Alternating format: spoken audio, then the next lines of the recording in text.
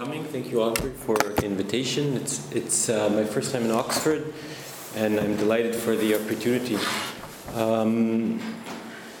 The talk is pretty much around this book, and I will try to present it more or less as it is, and hopefully open up a discussion at the end. Born in 1897 in Berlin, Gershom Scholem is often considered to be an intellectual giant, an awe-inspiring Zionist. He was an awe-inspiring individual. He was a Zionist, a Kabbalah scholar, a founder of a discipline, the central figure of the so-called Jerusalem School, and probably the most famous Israeli intellectual ever. Doing research for this project, I met a few people that are still afraid of him today, 30 years after he died. For me, he's all that, but he's also this.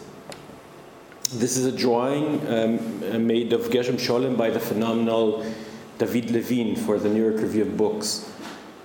I stumbled across it. I was looking for something else, but it captivated me. So I printed it out and taped it on the wall behind my desk, somewhat like it is right now. And I told it, I made sure that it could view my computer screen, and I told it to keep an eye on my work. If I wrote something egregious, that was the deal, it would speak up and say something. It was right there when I wrote version after version of what ended up being this book, and it never said a word. So I reached the conclusion that it might have been okay, and I started to look for a publisher. Looking back at this drawing, at this illustration, I think that having it served a certain important function. It reminded me that Gershom Scholem was a human being. It meant, firstly, that even he was not free of error and doubt, that even he could be a subject of ridicule. But at the same time, it also helped me think of the responsibility that is involved in representing another person and telling someone's story. It forced me to ask myself what is involved in representing a human being. What is it? Why is it a meaningful undertaking? And finally, how do I do justice to something as complex and rich as an individual's life? I discuss the answers in the book, and in some details. Here, therefore, I'll only say this. Scholem's stories invite us to reconsider several central questions and paradigmatic events of the 20th century. Moreover, the historical circumstances that Scholem faced, his ideological disputes, his existential decisions, as we shall see, are indeed characteristic to what it may mean to live a modern life. They revolve around the tensions of exile and homecoming, of religion and science, great expectations and harsh realities. And they do so in the context of some of the most dramatic and terrible events of the 20th century. It is not, of course, that Scholem has offered any concrete and final answer to any of these problems, but something about the way he represented these problems and something about how these problems are represented through him call for our attention, I believe.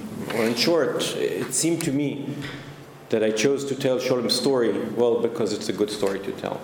I should start, however, at the beginning.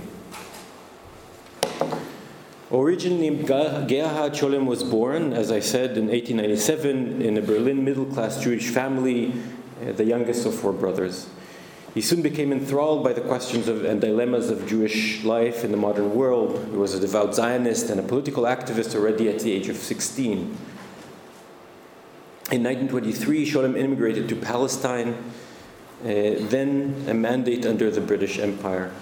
There, he became a key member of the fringe Zionist organization that advocated the creation of a binational Jewish-Arab solution to the emerging political problem in Palestine. In 1925, he became a lecturer in the newly founded Hebrew University and eventually a key member of the Israeli Academy and its intellectual circles. It is important also, of course, to mention that Scholem himself recounted the story of his life in his memoir, titled From Berlin to Jerusalem, which I am very glad to say leave many of the most interesting parts of his life undisclosed and untold.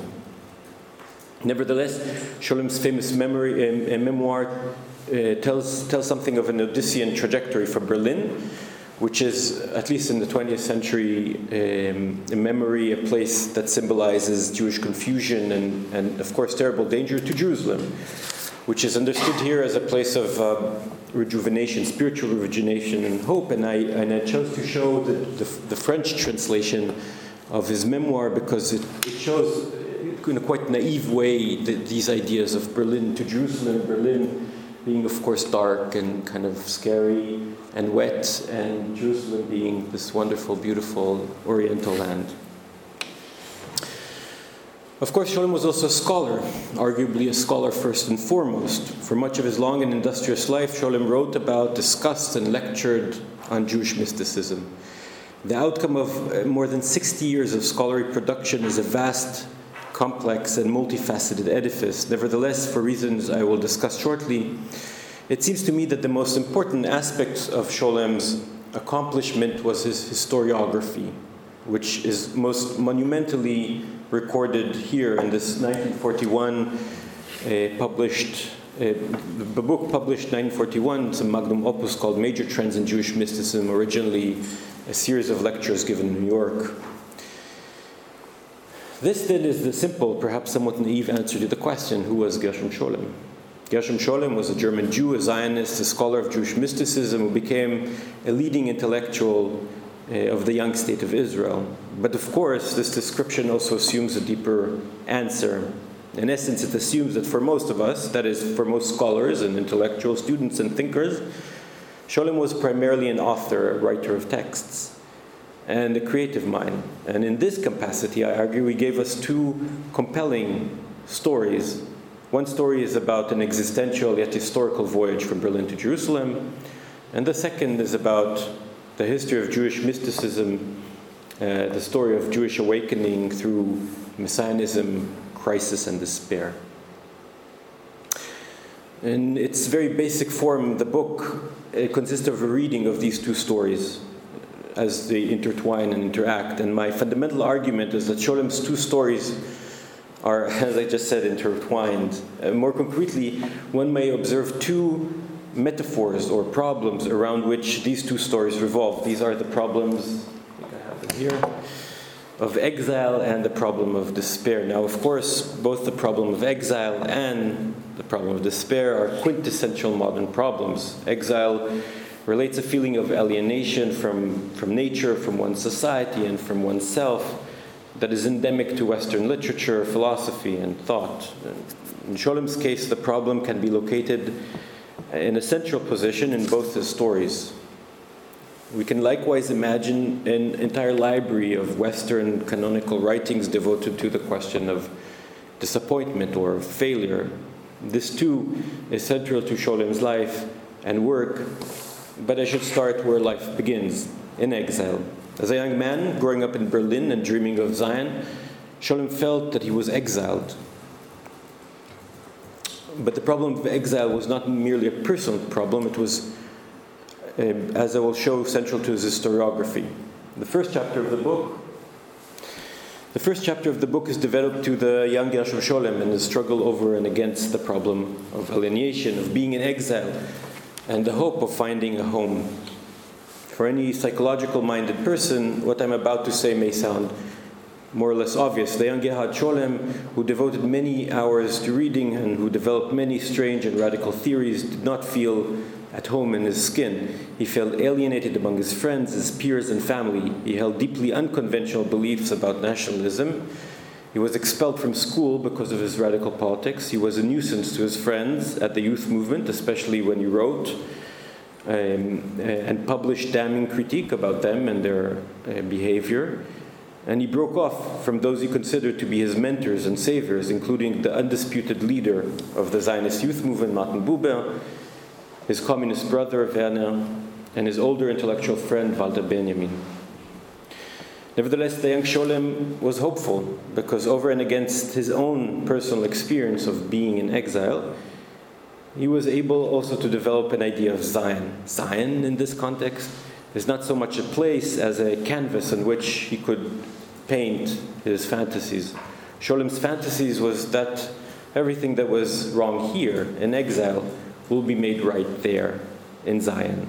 Zion, therefore, was a place of a free and equal, open yet spiritual place for a Jew, as he was, where he, even he, could live an authentic life. Zion, in other words, serves as a metaphor for the coming of a Jewish Gemeinschaft, the community, in the sense imagined by thinkers like Georg Simmel, Martin Buber, and Gustav Landauer. In short, Scholem's youth may be understood as a continuous attempt to struggle with the problem of exile and with the imagination of homecoming, of Zion, and thus with Zionism. Now, the curious thing is that the problem of exile serves as an essential role also in Scholem's monumental historiography of the Jewish people and of Jewish mysticism. Scholem posits Rabbi Isaac Luria's myth of exile as a central motivation for the creation of Jewish modernity.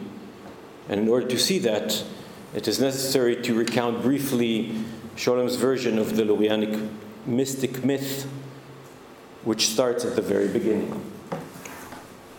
In the beginning, it is told, there was only God, and there was no room for anything else, no place for creation to come into being. Creation, and this is a remarkable twist, started with what is called Tzimtzum, which Scholem calls one of the most amazing and far-reaching conceptions ever put forward in the history of Kabbalism. And this is a 16th century drawing of the Tzimtzum, which I'll describe in a second, and it's taken from a forthcoming article by Yossi Chayes, who has a big project on illustrations in the Kabbalah.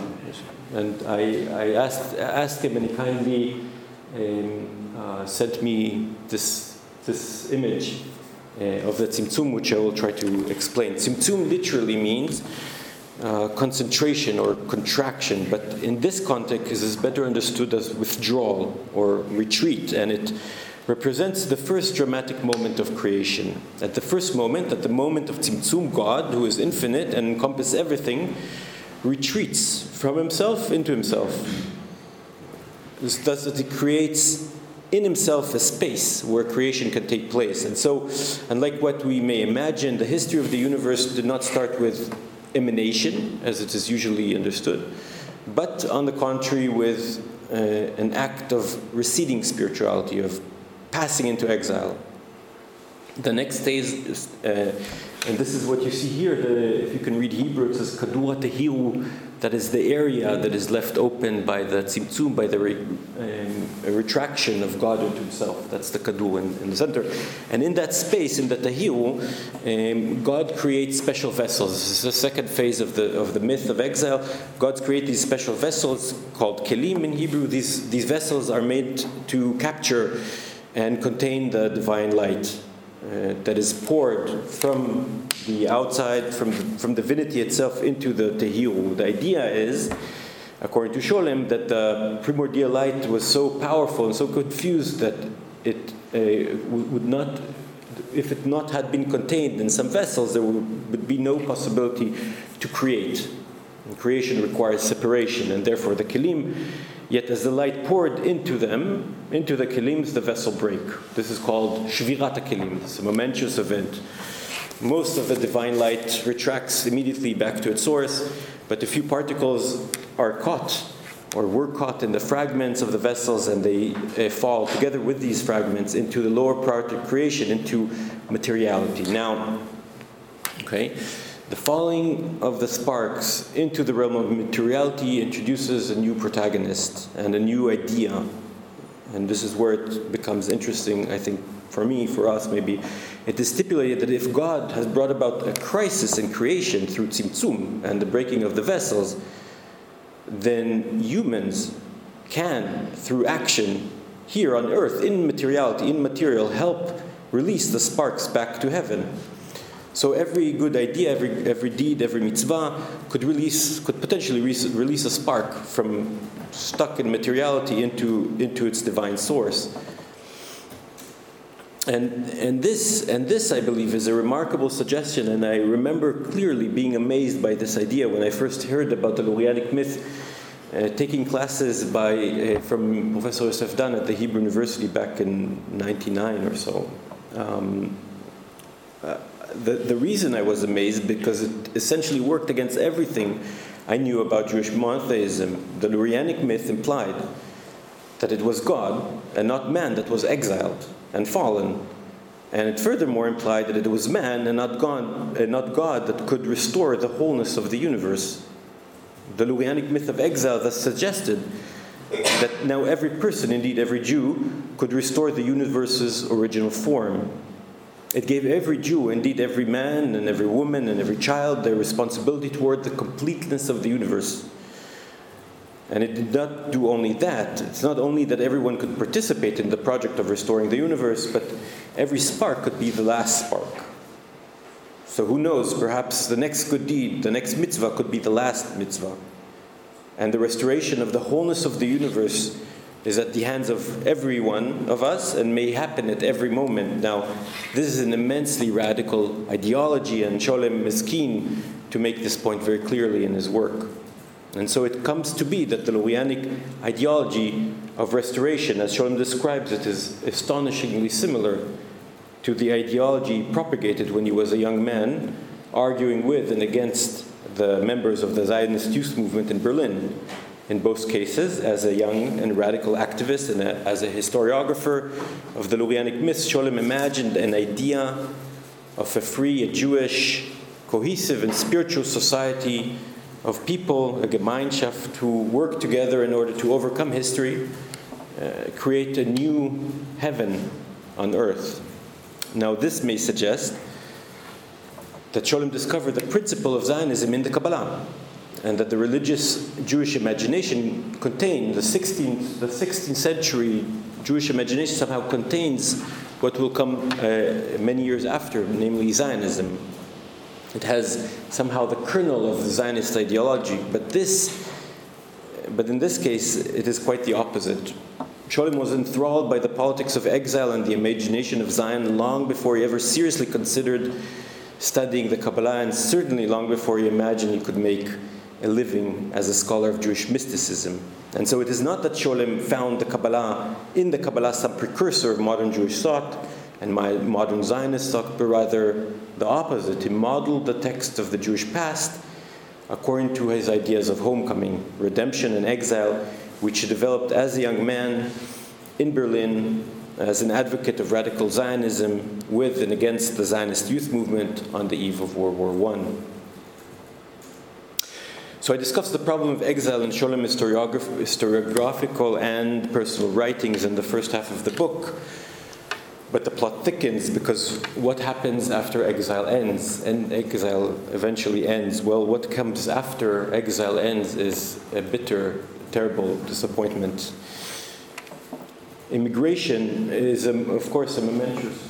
Yes, this is in Jerusalem. Immigration is a momentous and life-changing undertaking under any circumstance, and it is also true for Gerhard Gershom Sholem. For indeed, after many years of talking about Zionism, arguing and debating its meaning, it was time to act. So, in October 1923, Sholem packed up his more than 3,000 books and probably a few other things, and made the ultimate Zionist act. He did what is called Aliyah. That is, he immigrated to Palestine. But there, in Palestine, he met a reality that was everything but what he hoped it would be. The sad truth of the matter was that the things on the ground in Palestine were not quite Zion. Zion, which Sholem imagined while living in Berlin, was perfect. It was the ultimate not Berlin. It was the ultimate not exile. But Palestine is different. It is a place where Zionist activists, mostly from East European descent, what is called Ostjuden, buy up land and work to cultivate it. Many times they do so while explicitly provoking their neighboring Arab and the British government. Sholem saw this immediately upon arrival. He also witnessed the growth of a Jewish national chauvinist sentiment and, to Sholem's amazement, even a Jewish militaristic tendencies. He was stupefied by this and by what he did not find.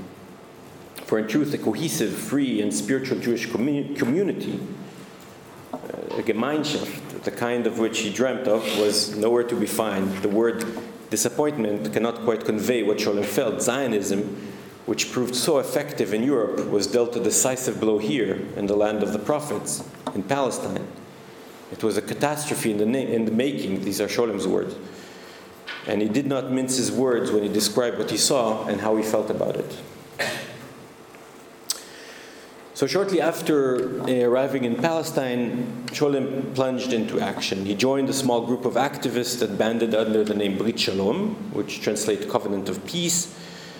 And as a Brit Shalom member, he operated in a completely different manner than what he did previously when he was still in Berlin. He did not argue in the lofty terms of German Zionist youth movement, and did not proclaim the coming of a Gemeinschaft, of a Jewish commonwealth of Nietzschean Übermenschen. Rather, he made his case in realpolitik terms, and he argued the Zionism that puts its emphasis on land and blood cannot but be a direct provocation of Arab sentiments. Sholem predicted the rise of an Arab nationalism which will end with a bloody mess.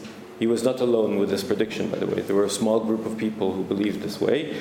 But also in this capacity, Sholem experienced mostly failure. His voice and the voices of the other members of Brit Shalom were all but completely drowned by mainstream Zionist thinking, which had very little tolerance to other views. It was at this time that Sholem was busily, as he was busily advocating a binational Jewish-Arab Palestine, that he started to work on what would be his most important accomplishment, namely, writing the history of Sabbatian movement. Ostensibly, it is the history of Shabbatai Tzvi, who prophesied the coming of the end of times under his own leadership as a Messiah, until one day that he was summoned by the Sultan to come to Istanbul, and he decided to avoid certain death by converting to Islam. Ostensibly, therefore, this was the story of the false Messiah, who promised things and steered emotions across the Jewish world from Sana'a all the way to, we have records from all over the Jewish world, from Yemen to Amsterdam, but who never fulfilled anything. This was how Sabbatianism was often described before and also after Sholem. When I was a school child growing up in Israel, that's what I knew, that's what I learned in history class about Shabbatai Tzvi. He was a false Messiah. But Sholem's version is different. According to Sholem, the story of Sabbatianism does not end, but rather start when the Messiah converts. In other words, Sholem argues that the story of Sabbatianism begins with the Messiah's actions, when the Messiah's actions deal a terrible blow to all those who believed he will bring an end to their suffering and an end to history. Of course, Sholem concedes the vast majority of people accepted the disappointment of Tzvi's conversion and adapted to the new historical situation, but a small contingency of believers kept the faith in the messianic role of the converted Messiah, even against every shred of historical reasoning. And they did so, and this is the important thing, not in spite of the conversion, but because of it. In other words, for some, the conversion of the Messiah must be interpreted as yet another proof of his divine stature. I will not go into the theological complexities of Sabbatianism, to which Sholem dedicated most of his career. I will just like to emphasize Sholem's central finding. The Sabbatian belief, he says, stayed alive in the heart of Jews and Jewish believers for more than 150 years after the conversion. And he furthermore argued, Sholem furthermore argued that the Sabbatian belief had wreaked havoc on the integrity of Jewish spiritual life as it paved its way through history and caused the splintering of the Jewish theology and the loss of the Jewish authentic self. The belief in a converted Messiah as part of Judaism created a terrible, terrible damage to Judaism. Sholem claims that Hasidism Reform, Orthodoxy, and Jewish secularism are the products. So all the 19th century phenomena that are related to Judaism is somehow a product of this belief in a converted Messiah. So he argues that this is a monumental event in the history of Judaism. Now, the point I would like to make is similar to the one I did before. Here we go. Scholem read his own disappointment into the history of Sabbatianism.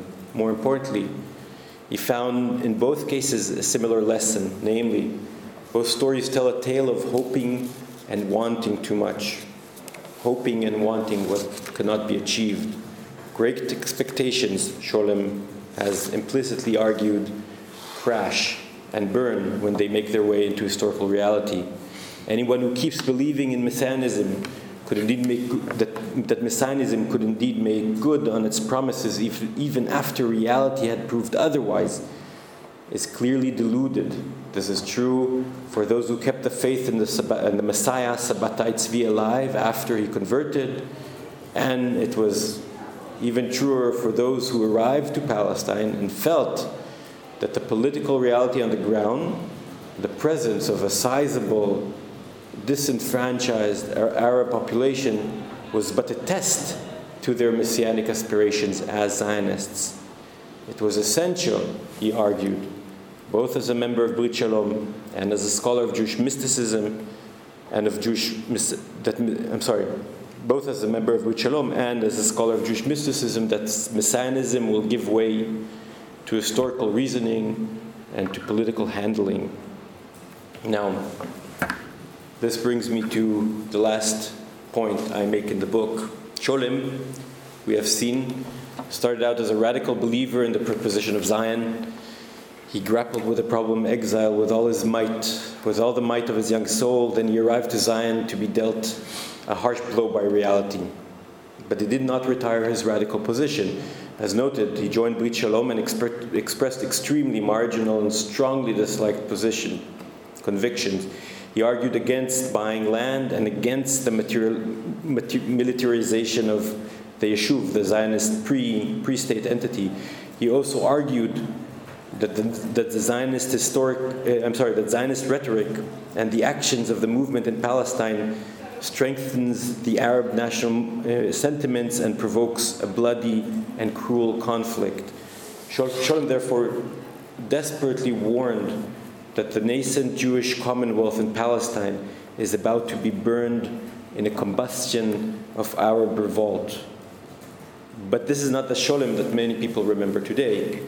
Scholem has talked also in the warmest terms about the state of Israel. He also defended its right to exist, and it's important, as if he was using the talking points that he received from the Israeli Foreign Office.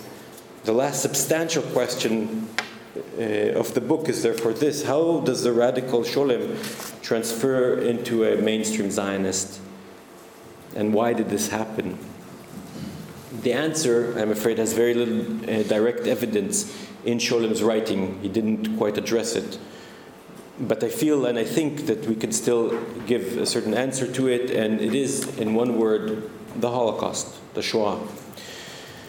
The point, I believe, is this: one can advocate the creation of a Jewish spiritual commonwealth in Palestine only as long as most Jews are safe in their place of dwelling.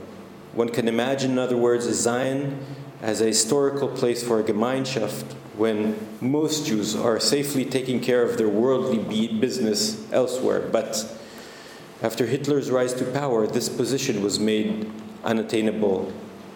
Scholem, being a German Jew and the brother of a well-known communist, a personal enemy of Goebbels, was very well aware that the status of Jews in Germany had deteriorated suddenly and radically.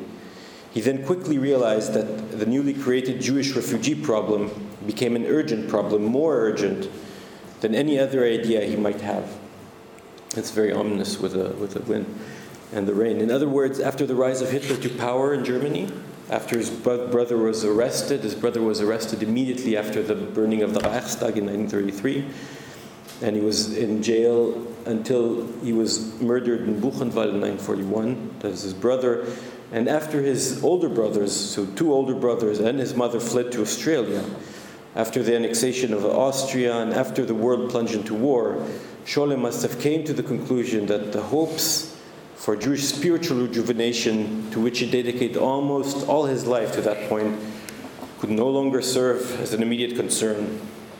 My favorite Scholem quote from all is a little quote that I found in a letter he wrote to Hannah Arendt, his friend Hannah Arendt, in 1946. She was in New York, as I'm sure you know, and it was a letter that he wrote following her publication of the immensely controversial essay called Zionism Reconsidered. This is 20 years before the Eichmann book. In this letter, in the letter he wrote to her after reading her article, he conceded his position after the Holocaust probably more eloquently than he did everywhere else. He wrote, I quote, I consider Ben-Gurion's political line to be disastrous. He says it's an Unglück, but it is still nobler and even less terrible than yours, he tells Hannah Arendt. In other words, Ben-Gurion is not what he wanted.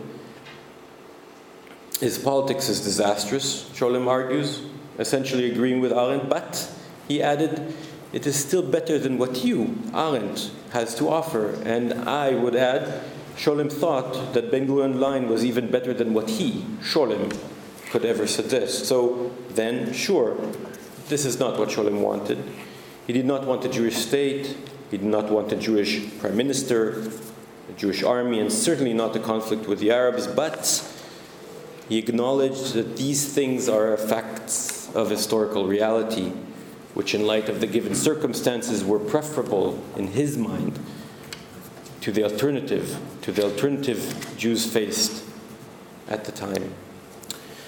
So this conclusion may of course be debated. It is not right or wrong in any sense. It was important to me, however, to convey that this solution is imaginable, or to say that it is not unreasonable. In other words, it is indeed conceivable that in light of the terrible military clash in Europe, in light of the Holocaust and the intensification of the conflict with the Arabs in Palestine, someone like Scholem may choose to retire his radical political convictions and to give in. After the Holocaust, Scholem seemed to have accepted Jews like Ben-Gurion, like Moshe Dayan, as role models. At the present circumstances, Scholem seemed to have believed their leadership is better than his ideas. This then is the gist of the book, Gershom Scholem Intellectual Biography, and as I try to describe it, maps 2 fault lines that run through his autobiographical writings and his historiographical writings. The first fault line is quite clear, and it relates to Scholem's immigration to Palestine, his realization of his dream of Zionism, of doing Aliyah. Before immigrating, he belonged to Zionist youth. He propagated radical views about exile, homecoming, and imagined that everything that was wrong here in exile, where he lived, will be made right there. This, I argued, did not transpire quite as he hoped.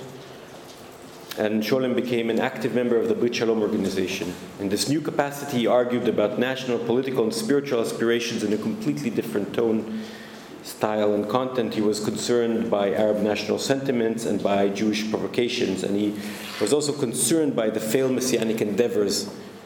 It was then that he started to write the history of the Sabbatean movement. The second fault line is less vivid, but it's still clear enough. It takes place in the 1930s and 40s. Scholem then resigns his political position, his radical stance.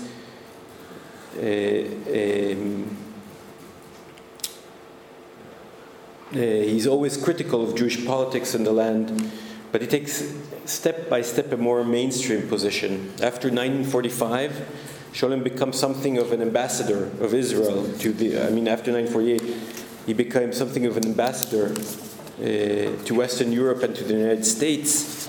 He speaks carefully but assuredly for the state of Israel and its right to exist.